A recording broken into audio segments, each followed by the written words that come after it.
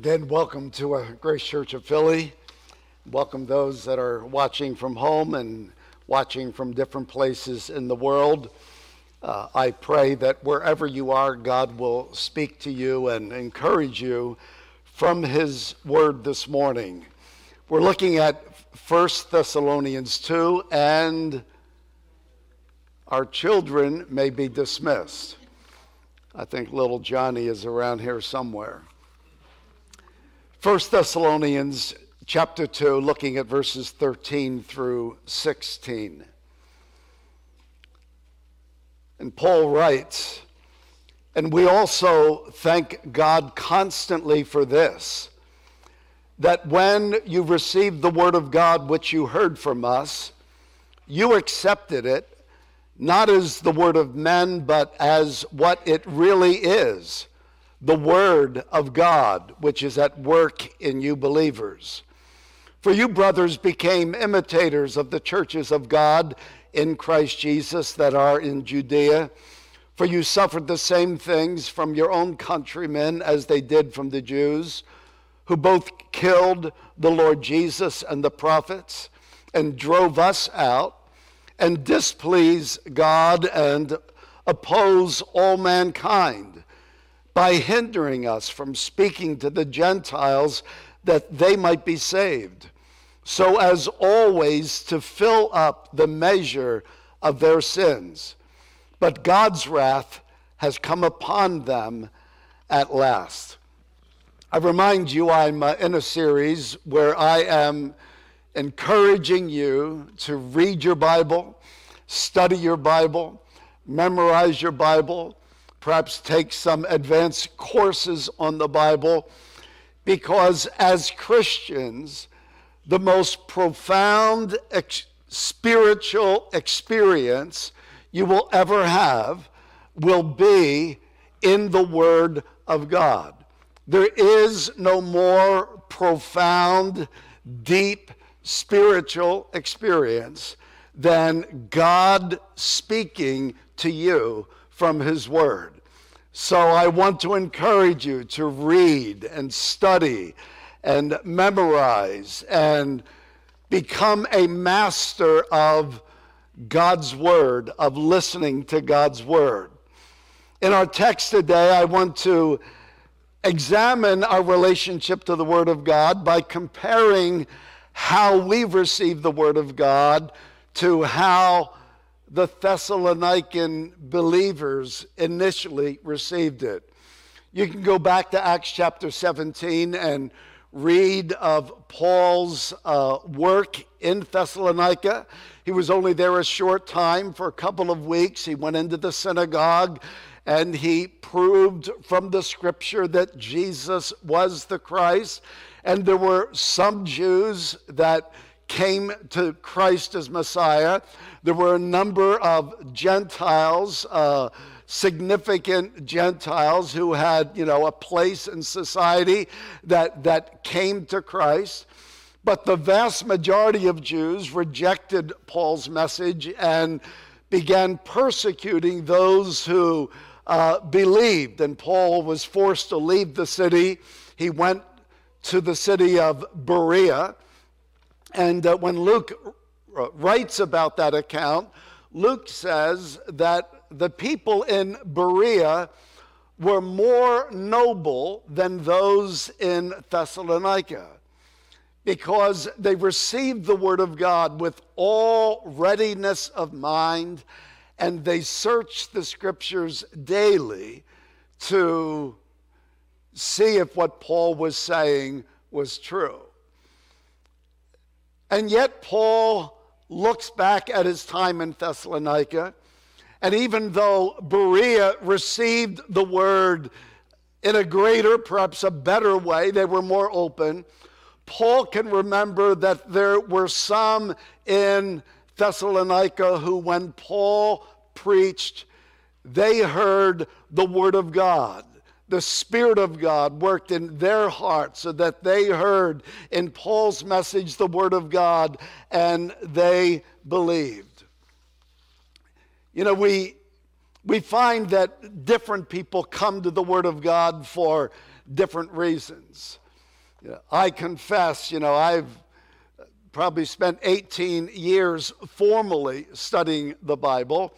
And many times I was studying the Bible as an intellectual. I wanted to understand. I wanted information. I wanted to know the facts. I wanted to know the content of the Bible. There have been times, I confess, I've just read my Bible as a duty. It's what I should do, and so I'm going to read it. Some read it as an antagonist. I don't read it that way. I read it in faith.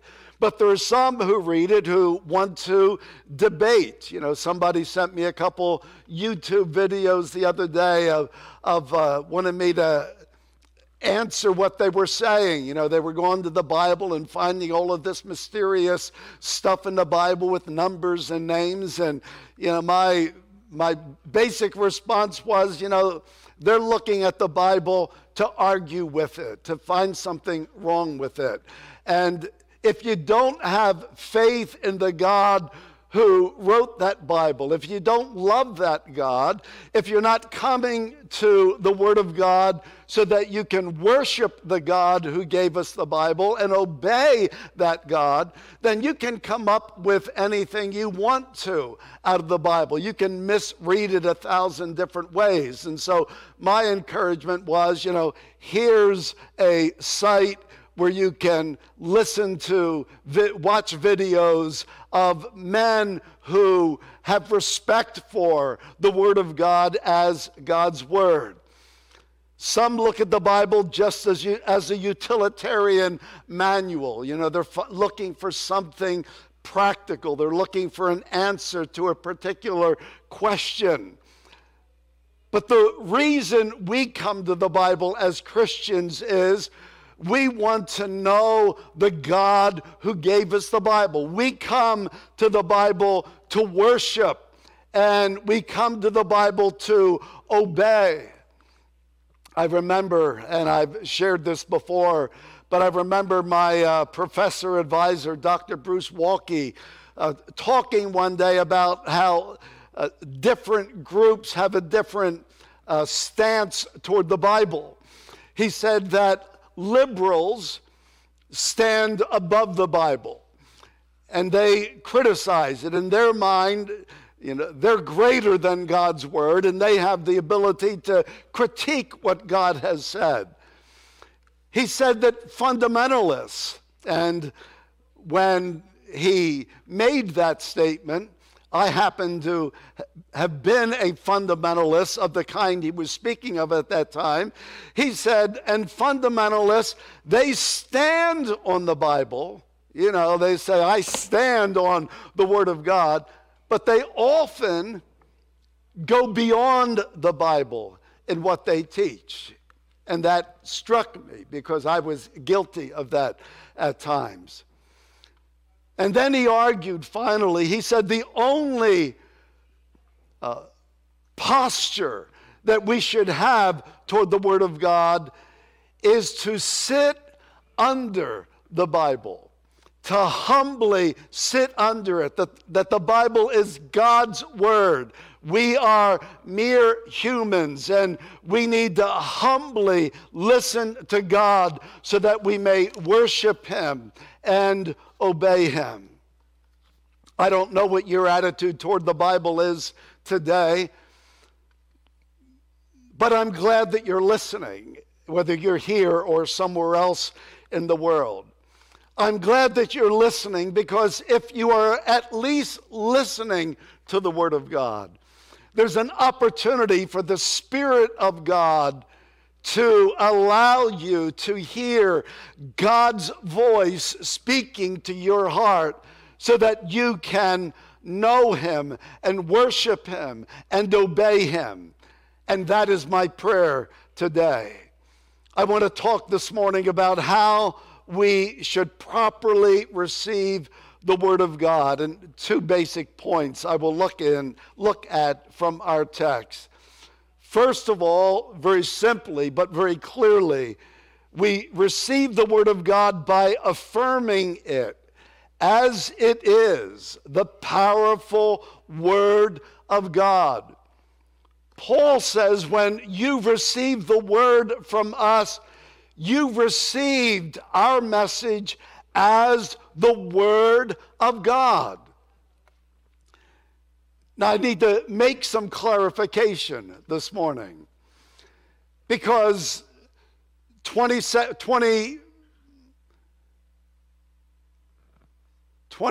century, is this the 22nd century? 21st century preaching. I forgot what world I was in. It was like in a time warp. 21st century preaching is not identical to apostolic preaching, though it is similar to apostolic preaching. You know, Paul could say, because he was an apostle, that his very words that he spoke and eventually wrote were the word of God. Paul had the inspiration of the Spirit. He had direct revelation from God.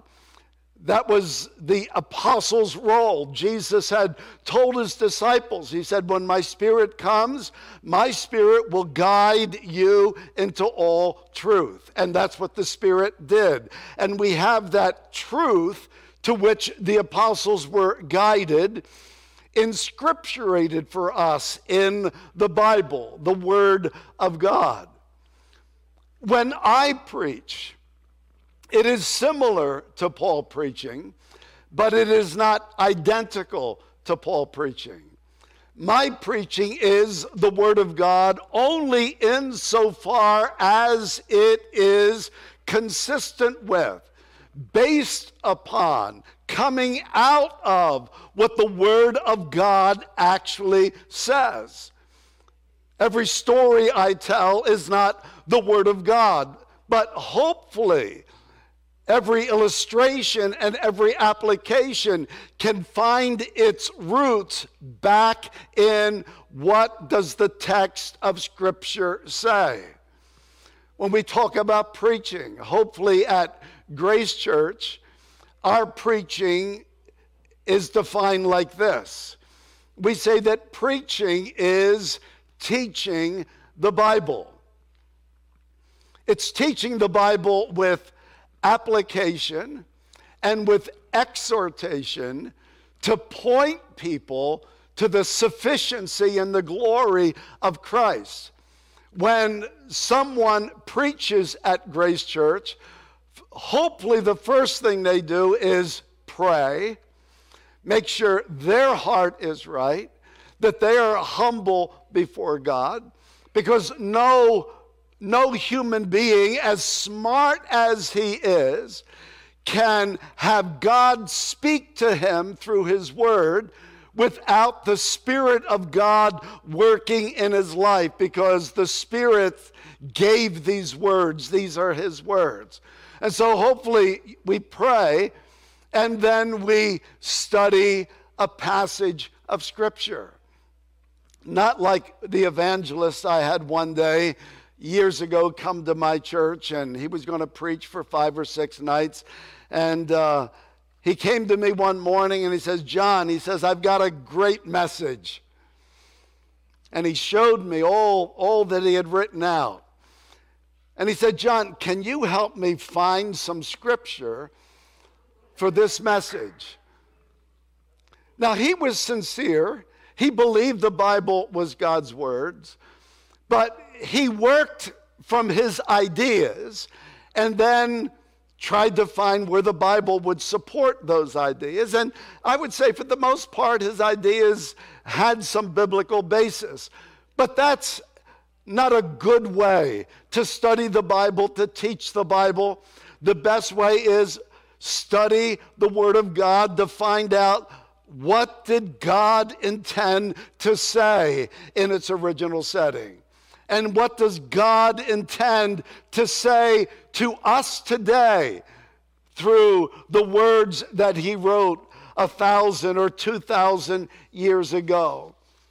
This is, you received what I gave, Paul said, as the very word of God. I love what the shorter catechism of the Westminster Shorter Catechism says when it answers the question, what do the Scriptures principally teach? And the answer is what man is to believe concerning God and what duty God requires of man. Thomas Watson, the Puritan, said, when you hear God's word, think in every line that God is speaking to you, because indeed he is. Whatever Scripture says, God is saying. God speaks through his word. Many evangelicals years ago followed the teaching of a German theologian by the name of Karl Barth, or Barth they would say. And Karl Barth made a distinction between the Word of God and the words of Scripture.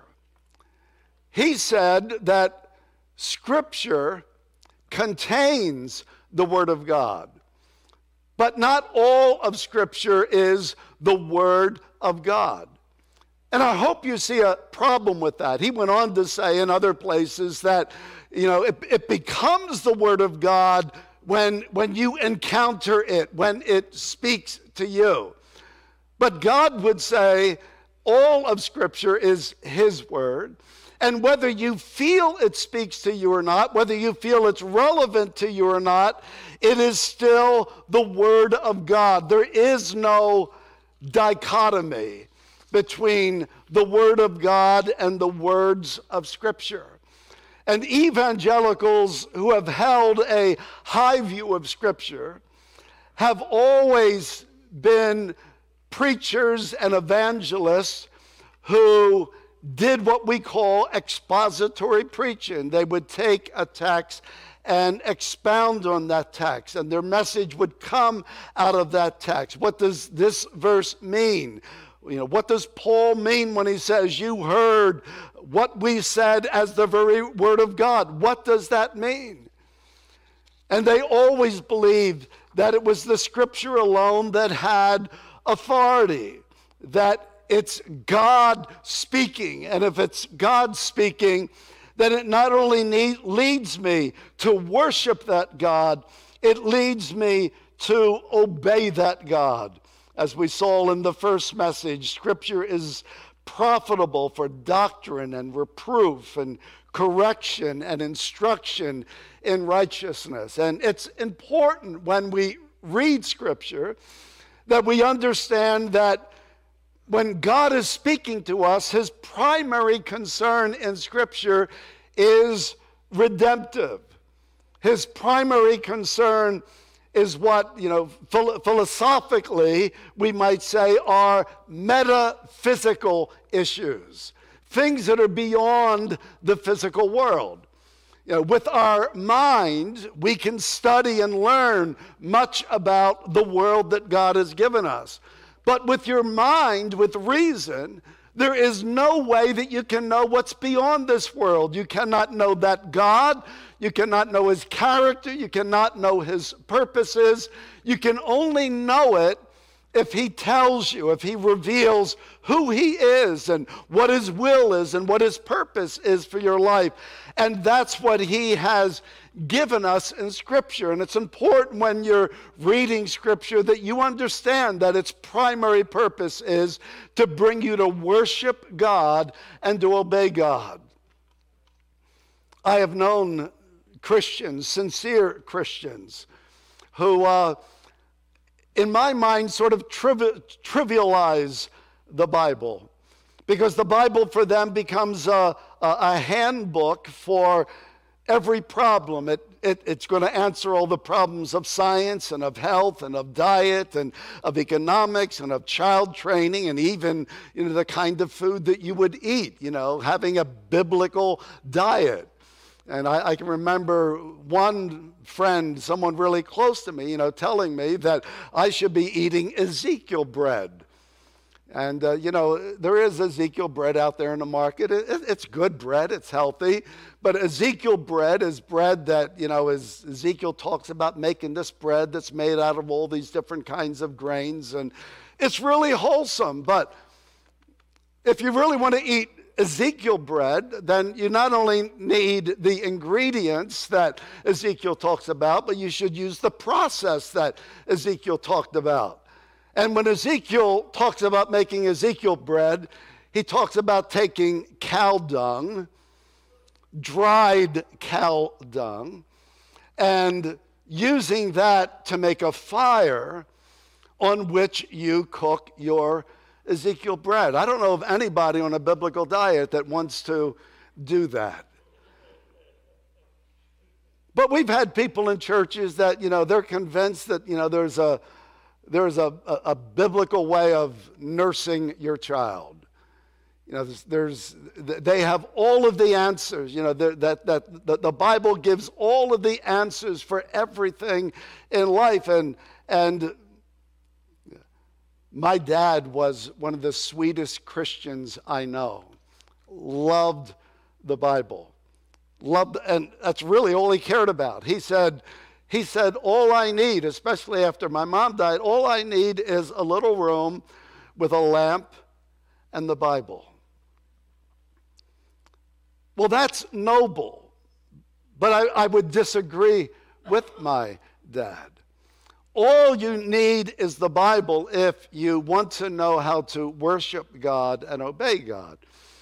But God also gave you the world that he created and gave you a mind so that you can take dominion of this world. And because the Bible doesn't give you all the answers to economics, it doesn't give you all the answers to the medical field, it doesn't give you all the answers to science or health or diet.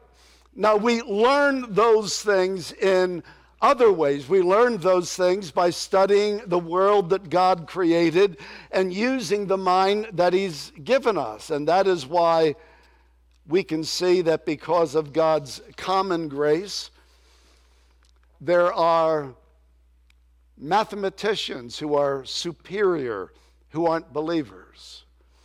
And there are doctors who have used the mind that God has given them and studied the world that God has created.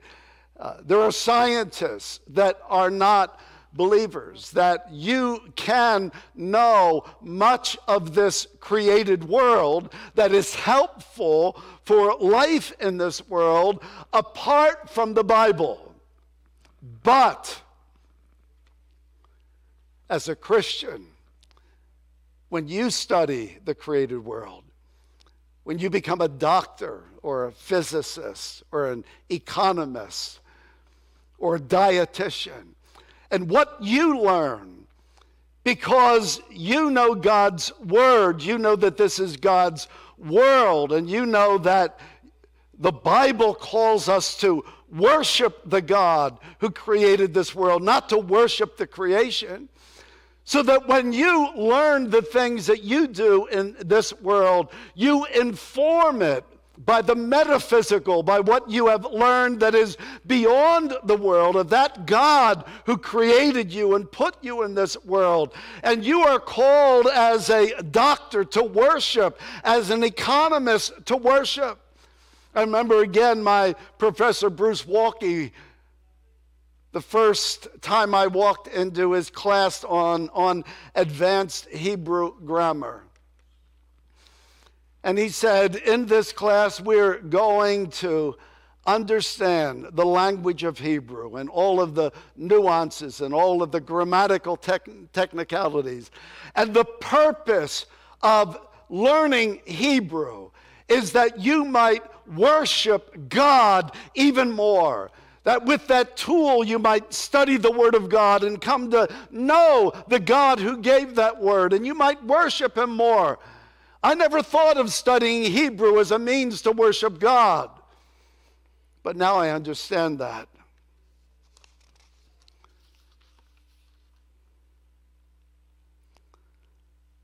The Bible is God's word. It is God speaking to you about things that cannot be learned simply by the rational mind, things that are beyond this world, answering the questions of who am I? Where did I come from? Why am I here?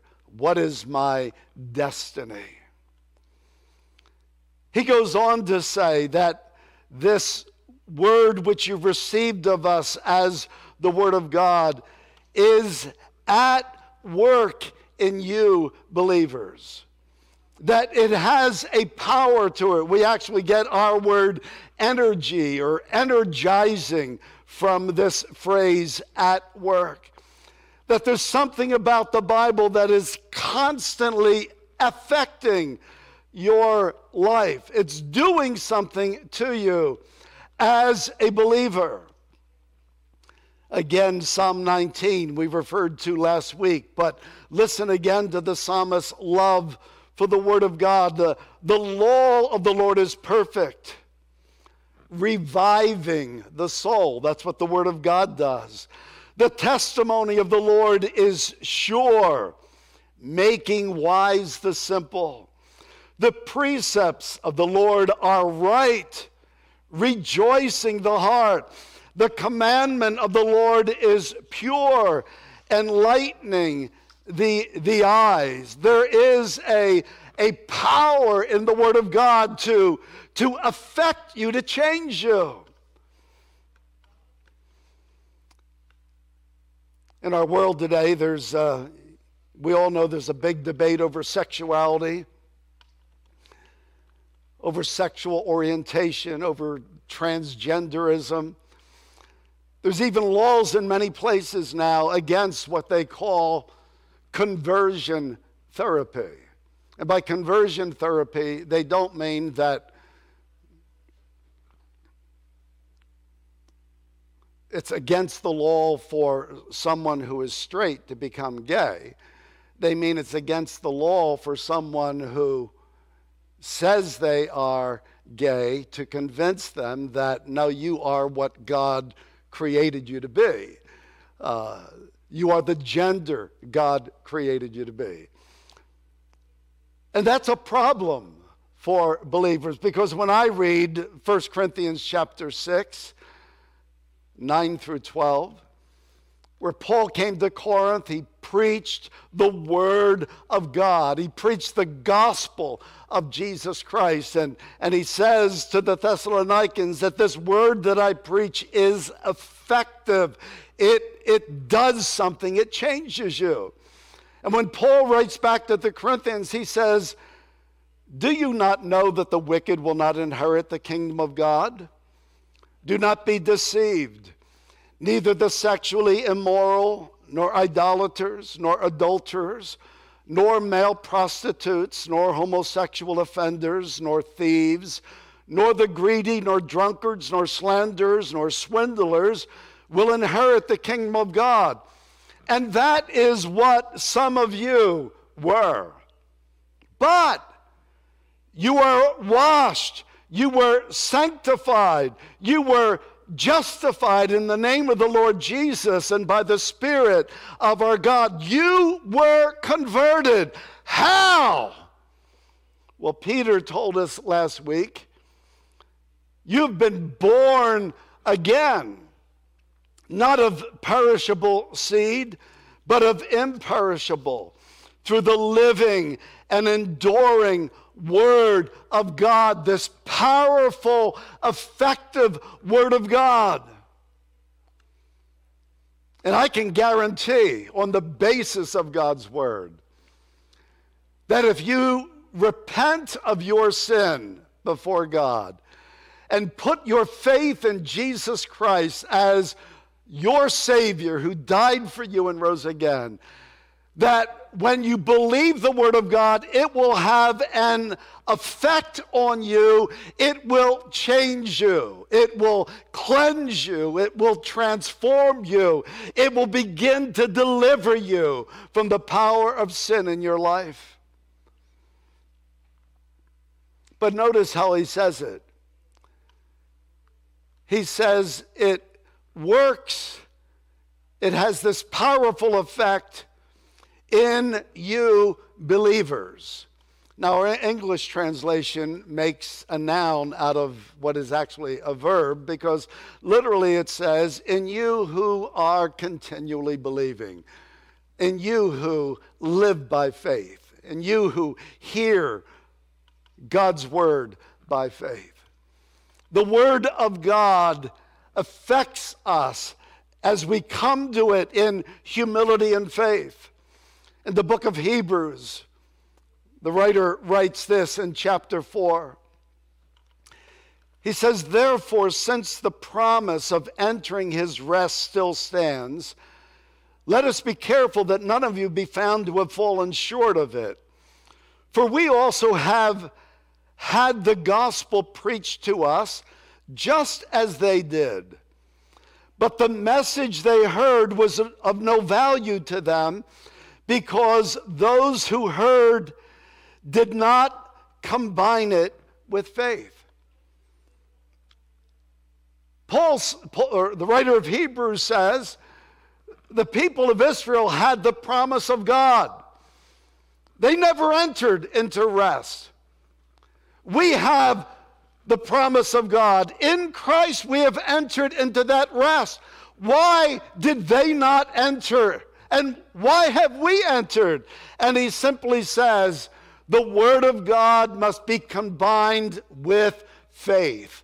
Of course, that's a faith that is generated by the presence of the Spirit of God in your life. It's a faith that comes to the Word of God with a reverence and an awe toward the God who wrote it.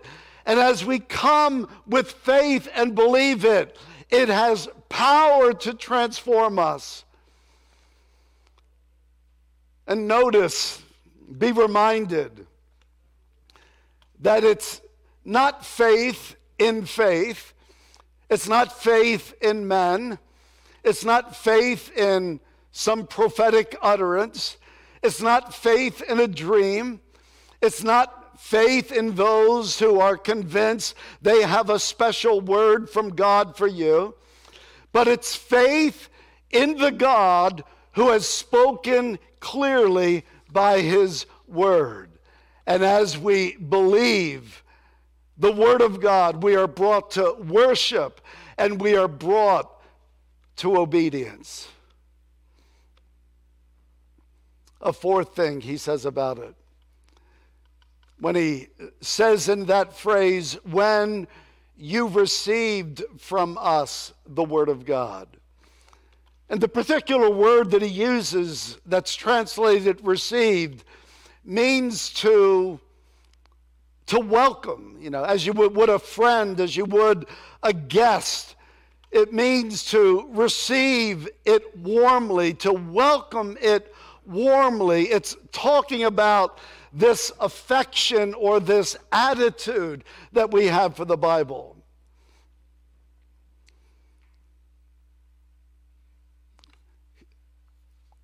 I've been reading a couple of very deep theological books on the subject of the temple and God's presence and the tabernacle, and I'm reading two at the same time that are dealing with the same subject, written by authors from different backgrounds. And the one book is filled with information. It has more information. My head spins. And I learn a lot. The other book is written in a way that it has similar information, teaching about the temple garden and the tabernacle and Solomon's temple and the temple in the church, the temple of our bodies. But this book, as I read it, I'm always called to worship. My heart is being touched. The other book affects my head. This one touches my head, but it grabs my heart. It calls me to worship. It's possible for someone to come to the Word of God just intellectually and to even get some good things and some true things out of the study of the Word of God. Sometimes liberal commentators come to some understanding of what the Bible has to say, but they never lead you to worship, because they don't come to the Word of God welcoming it warmly as the Word of God, with a desire to worship, with a desire to obey it. When we receive the Word of God, we receive it with a heart of repentance, as we saw last week. We rid ourselves of all deceit and hypocrisy and envy and slander and receive the pure milk of the Word of God.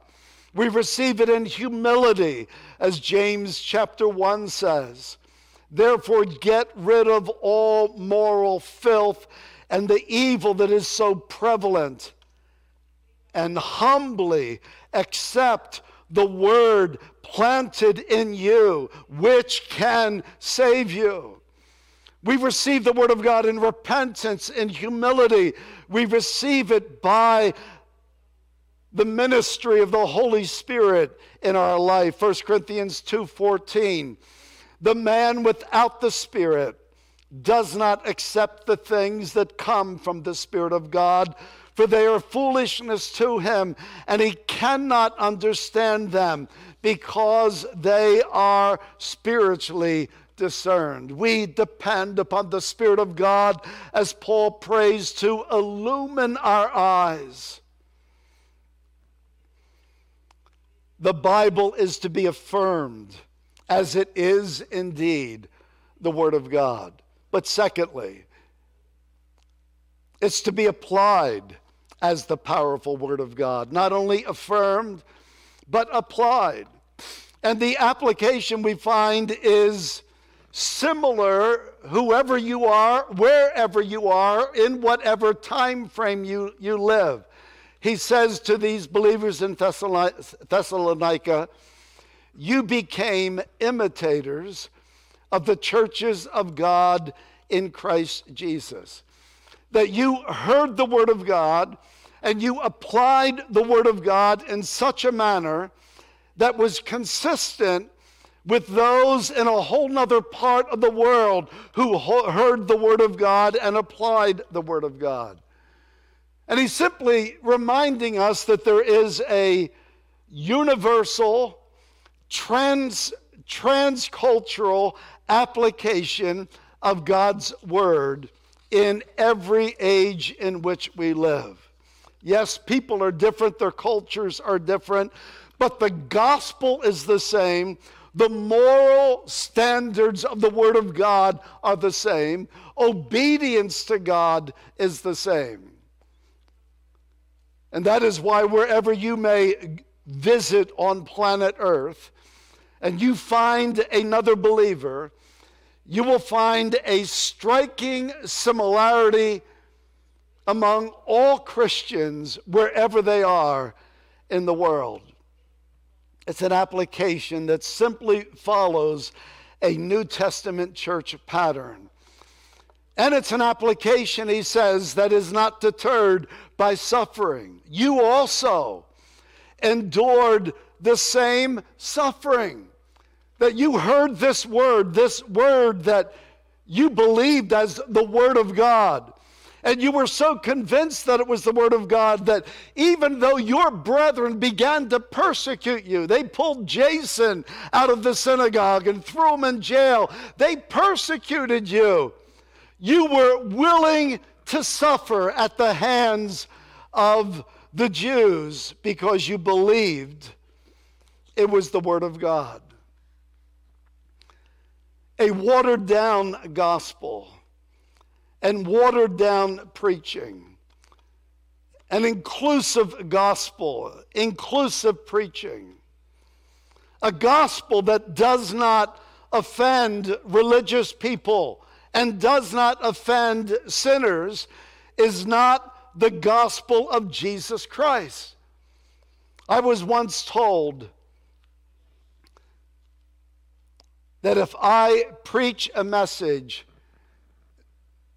that in some way would not offend a Jew, a Muslim, a Buddhist, a sinner, if I preach a message that has no offense, it is not a Christian message. Because the gospel is contrary to human thinking. It's contrary to human nature. And we know we can avoid suffering that comes from believing that the Bible is the Word of God and applying the Bible as the Word of God. We can avoid suffering, and that's what is happening around our world today. Churches are conforming to the world in which they live. They are accommodating the new beliefs, the new morality of the world in which we live because they want to be accepted. But Jesus said, you are blessed when men revile you and persecute you and shall say all manner of evil against you for my name's sake.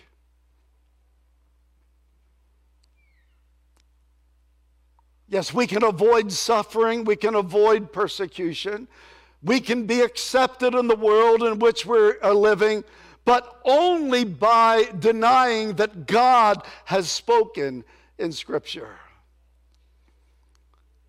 But if you're faithful to God and you suffer for your belief, you know that suffering does not deter or detract from the power of the Word of God. Rather, suffering simply provides a context where the power of the Word of God can be received and enjoyed and applied in the midst of suffering.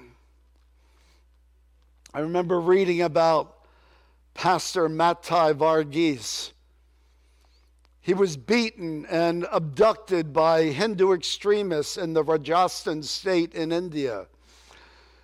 About 100 Hindu extremists beat him badly. He had fractured nose, visible blood clots under both eyes, torn thumb ligaments, internal injuries causing severe bodily ache. And what did he do as a result of that beating? He continued to preach the gospel of Jesus Christ. In 2018, Newsweek magazine had an article entitled, "Christian Persecution and Genocide is Worse Now Than Any Time in History." And it went over what's happening in Sudan and Algeria and China and India and northern Cameroon and Nigeria and many other places in the world. And you may say, well, I'm not being persecuted here. But wait, if the world, the society that we're living in keeps running fast away from God, more and more Christians will be seen as the obstacle to the world that they want. Because they don't want a world in which God has spoken. They want a Romans 1 world where they deny the Creator and instead they make an idol that fits their own desires. They create a god of some sort that will affirm their own choices in life. More and more Christians are being seen as the obstacle to the kind of world wanted by those who reject God. Paul here mentions the Jews who, in Acts 17, persecuted those new believers. And he said they're the same ones who killed the Lord Jesus and the prophets, and they're the ones that drove me out. And by the way, Paul's not being anti-Semitic, he's a Jew himself. Paul understood that, yes, the Jews did kill Jesus, but so did the Romans, and so did I. But in every generation, there are those who hear the Word of God, believe the Word of God, submit to God, worship Him, and obey Him. And there will be those who see the Word of God as a threat to their religious systems, their political dreams, their moral choices. Paul talks about the distinction between those who receive the Word of God and those who reject it. He calls those who reject it those who are not pleasing to God. They are this way. They're not pleasing to God. They fill up the measure of their sins. Of course, the contrast is they're not pleasing to God, but believers confess we're accepted in Christ. Unbelievers, they vent their hatred. Believers, we love even our persecutors. Those that are not pleasing to God produce hostility, whereas believers pray for those who persecute us. The unbelievers create a hindrance to the gospel. They don't want others believing that which indicts them. But we believe the gospel, and we believe that the gates of hell can never prevail against the gospel.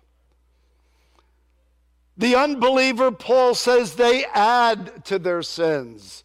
They're just multiplying them until it comes to a place where literally they have filled their cup. Whereas our sins are remembered no more. Filling up the measure of their sins. There's sort of an indication in those words that there is a time when God says, I've had enough. Your cup is full. Your rejection, your rebellion, your sin, your cup is full, and wrath is what comes upon you. God holds us accountable for what we do with His offer of mercy and grace in Jesus Christ. Paul says they are under the wrath of God, whereas we are delivered from the wrath of God, because whoever believes in the Son has eternal life. Whoever does not obey the Son shall not see life, but the wrath of God remains on him. In closing, one clear evidence that you are a believer in Christ is that you hear the Word of God and believe it. Jesus put it this way: he that is of God hears God's words. You therefore hear them not, because God is not with you. Every time I take up my Bible, I affirm that I believe God has spoken, and I want to worship and obey that God. Every time I get up out of bed, even on a snowy and cold Sunday morning, so that I can hear the Word of God, I am affirming, I am a believer. I follow Jesus. I believe God has spoken in His Word. Today, if you will hear and believe God's Word, you will find through that Word a God that can not only save you, He will satisfy you, He will sustain you through life, and even more importantly, He will sustain you through death and bring you into His presence one day. Read the Bible, study the Bible, memorize the Bible, master the Bible, make it a lifetime goal. Let's pray together, shall we?